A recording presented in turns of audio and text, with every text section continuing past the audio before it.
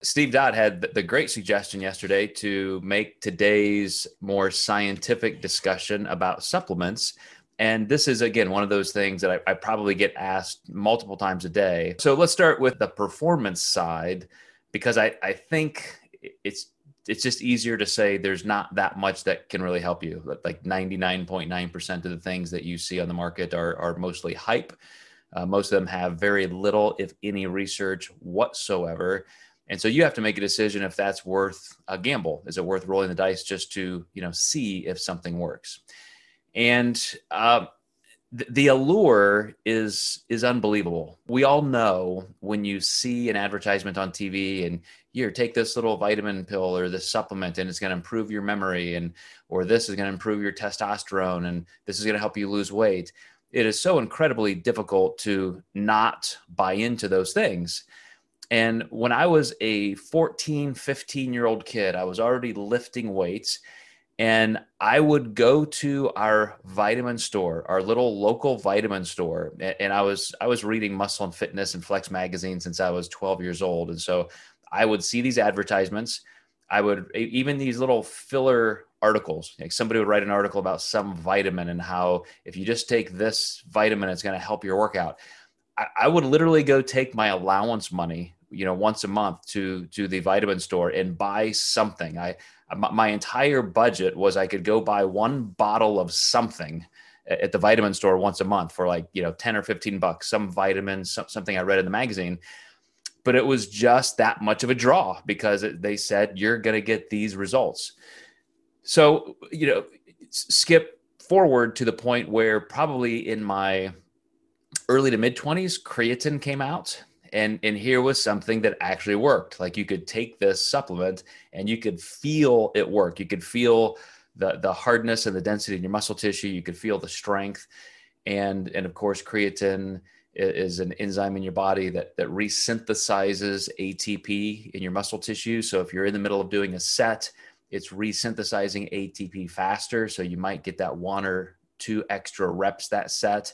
It has an osmotic value, so it draws water into the muscle cells, so you feel fuller.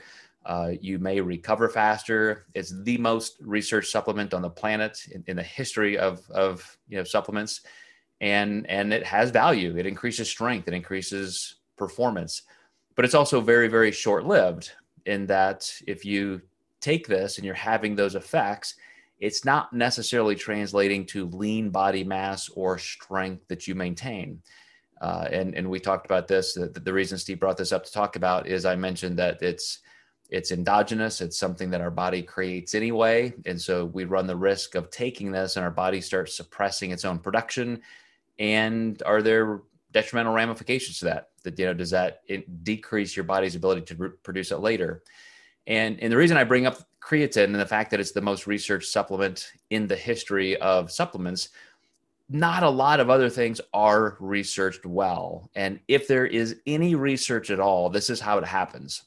About 20 or 25 years ago, one study on CLA, conjugated linoleic acid, comes out. And they said, oh my gosh, this supplement can increase your fat loss by 50%. If you take this little gel cap of CLA, you will lose 50% more body fat than diet alone. And so this became $100 million supplement overnight. Everybody was taking it. Well, then people started looking and said, okay, wait a second. They did this study on like 6 obese women who weren't working out. And, for a 2 or 4 week period of time, the people who took it, they lost 1 pound, and the people who didn't take it lost half a pound. Is that really valid? Is that really scientific? So they reproduced the study several times and they found out, yeah, never mind. It doesn't do anything for you, after everybody in the country was already taking it. So imagine the fact that most of the supplements you probably take have zero research. And some of them are hypotheses like, well, we see this or we note this anecdotally, so maybe, and then they'll do some kind of generic little, maybe in-house quote study. There's always somebody who's just trying to sell something. And the next level of course, is to then sponsor some kind of a real study, like pay a university.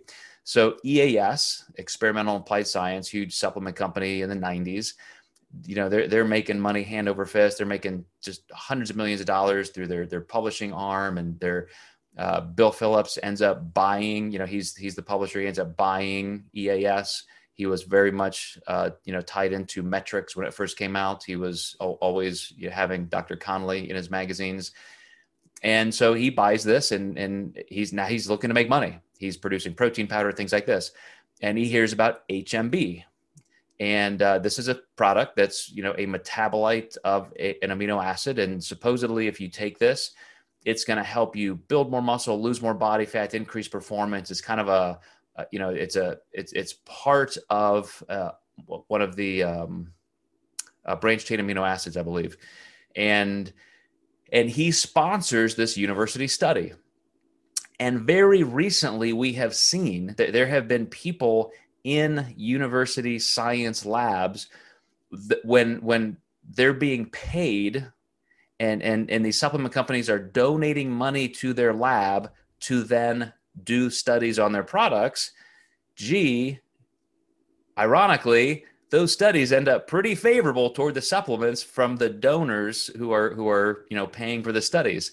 And there have been people who have almost been academically canceled because of those associations and because of some impropriety in their studies. So all of that just to say, anything that you take, I think you deserve it to yourself and to your health and potentially negative effects to look and see what kind of research is behind it. Maybe wait and not be an early adopter, but wait and see if there are any negative effects, because these are things that could literally harm you. I mean, imagine taking something and, you just because somebody said it was great, you saw an advertisement, and then a year later you find out that, wow, you now have a 60% chance of having cancer or organ failure or something because, well, gosh, we didn't study that, but it sure sounded good at the time. Those are the kind of risks that you take since the FDA does not regulate the supplement industry. So that is a backdrop. What would I recommend taking? I think somebody had mentioned on here, matter of fact, that Dr. Bill Campbell at University of South Florida, he was the former president of the International Society of Sports Nutrition. He recently posted in his social media that there were only, I think, 3 supplements he would take. One of them was creatine for performance, as long as you're taking it appropriately and cycling on and off. The other one was caffeine. And if he had a third, it might have been like amino acid supplements, branched chain aminos, glutamine, things like that. He may not have even said that. It may have just been those 2. I don't want to misquote him. But the value there is the fact that this is a guy who is a scientist. He does research on things like this. And I can tell you right now, because that's my entire list as well, he's basing that on the fact that there is actual research there and there is value, and there are even safety studies showing how much you can take and so forth. So why would he say, caffeine or pre-workouts are a good supplement? Because caffeine is an ergogenic substance. When you take it, it's excitatory for your nervous system, and you can do more work.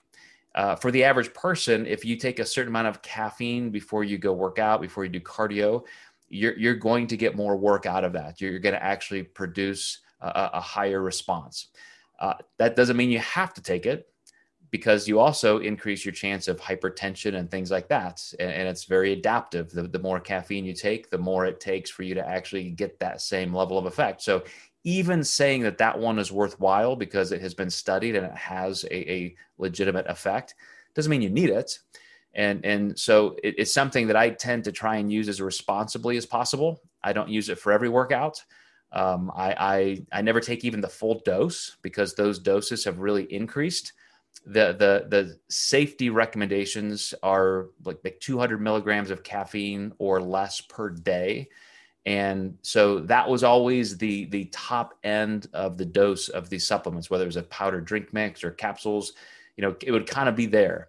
But then people started trying to one up each other, and pretty soon it was 250 and then 300. And now there are some of these extreme supplements that have 400 milligrams of caffeine in a dose. And so people report, oh, it's great. It's great. I go in there and, I'm red and tingly and and all this stuff. And I'm like, yeah, it's because you're going to have a freaking stroke. I mean, you're literally, in that hypertensive state. And that may feel great when you're doing a 1 rep max on a deadlift.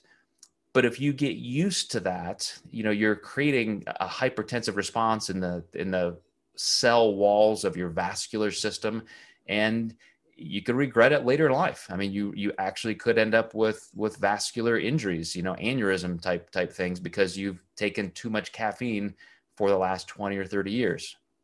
So real briefly on the branched chain aminos and amino acids, kind of that third category I mentioned, those are the elements of protein powder broken down in a partitioning sense. So you're getting these things in your body, you're getting those amino acids directly in higher concentrates, and that could be a benefit to you.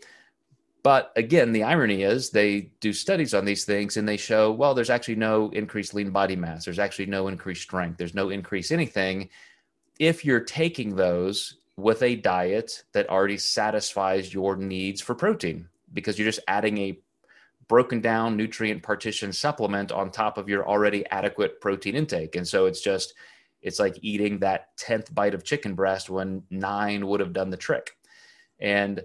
But again, if you want to use it in place of protein, if it's pre-workout, intra-workout, post-workout, you don't have time for food or you don't want the food, that could be a spot for a supplement like that. And it takes the place of protein. So all of the other sports or performance type supplements, I think you really have to look at studies. I'll give you one more example. When androstenedione first came out, which is a precursor to testosterone, these were kind of the pro-hormone crazes that also came out in the 90s. People could take that stuff, and I tried it as well, and you could note a really favorable response. I mean, you felt it at the time. At least I did. And since placebo effect is about 40% of the ball game, maybe I just wanted to feel it. I don't know, because I never did blood work. I didn't draw blood pre-workout, take that supplement, and then draw blood post-workout and see if it really changed my testosterone. We do know through studies that if you're low in testosterone, and maybe there's a factor because you're not getting the nutrients you need to create it, then maybe those pro hormones did work for you. Tribulus was one that had a claim. If I remember right, it was something like, this can increase your testosterone by up to 323% or something like that. And the key is in that phrase, up to, because some people could take it and it did nothing at all. Other people could take it, and there were studies showing that there was an increase. So again, what would that even amount to? Let's say the average increase was, 15 or 20%. And so your testosterone went from 500 nanograms per deciliter to 520, for that one little brief period of time. Does that really increase lean body mass at all? Does it increase? Absolutely not. You need to go into the thousands. You need to quadruple that to have any effect. So this one little supplement, I guarantee you, is doing absolutely nothing for people unless you want to count that placebo effect. If you think that, man, if I take this, I'm going to feel great in the gym and it makes you have your best workout ever, then maybe it's worth your $40 just to have the best workout ever because you think that supplement's going to do it for you. But again, you're risking danger to your body if there is harm there that is not well known or researched, versus is it really doing anything for me?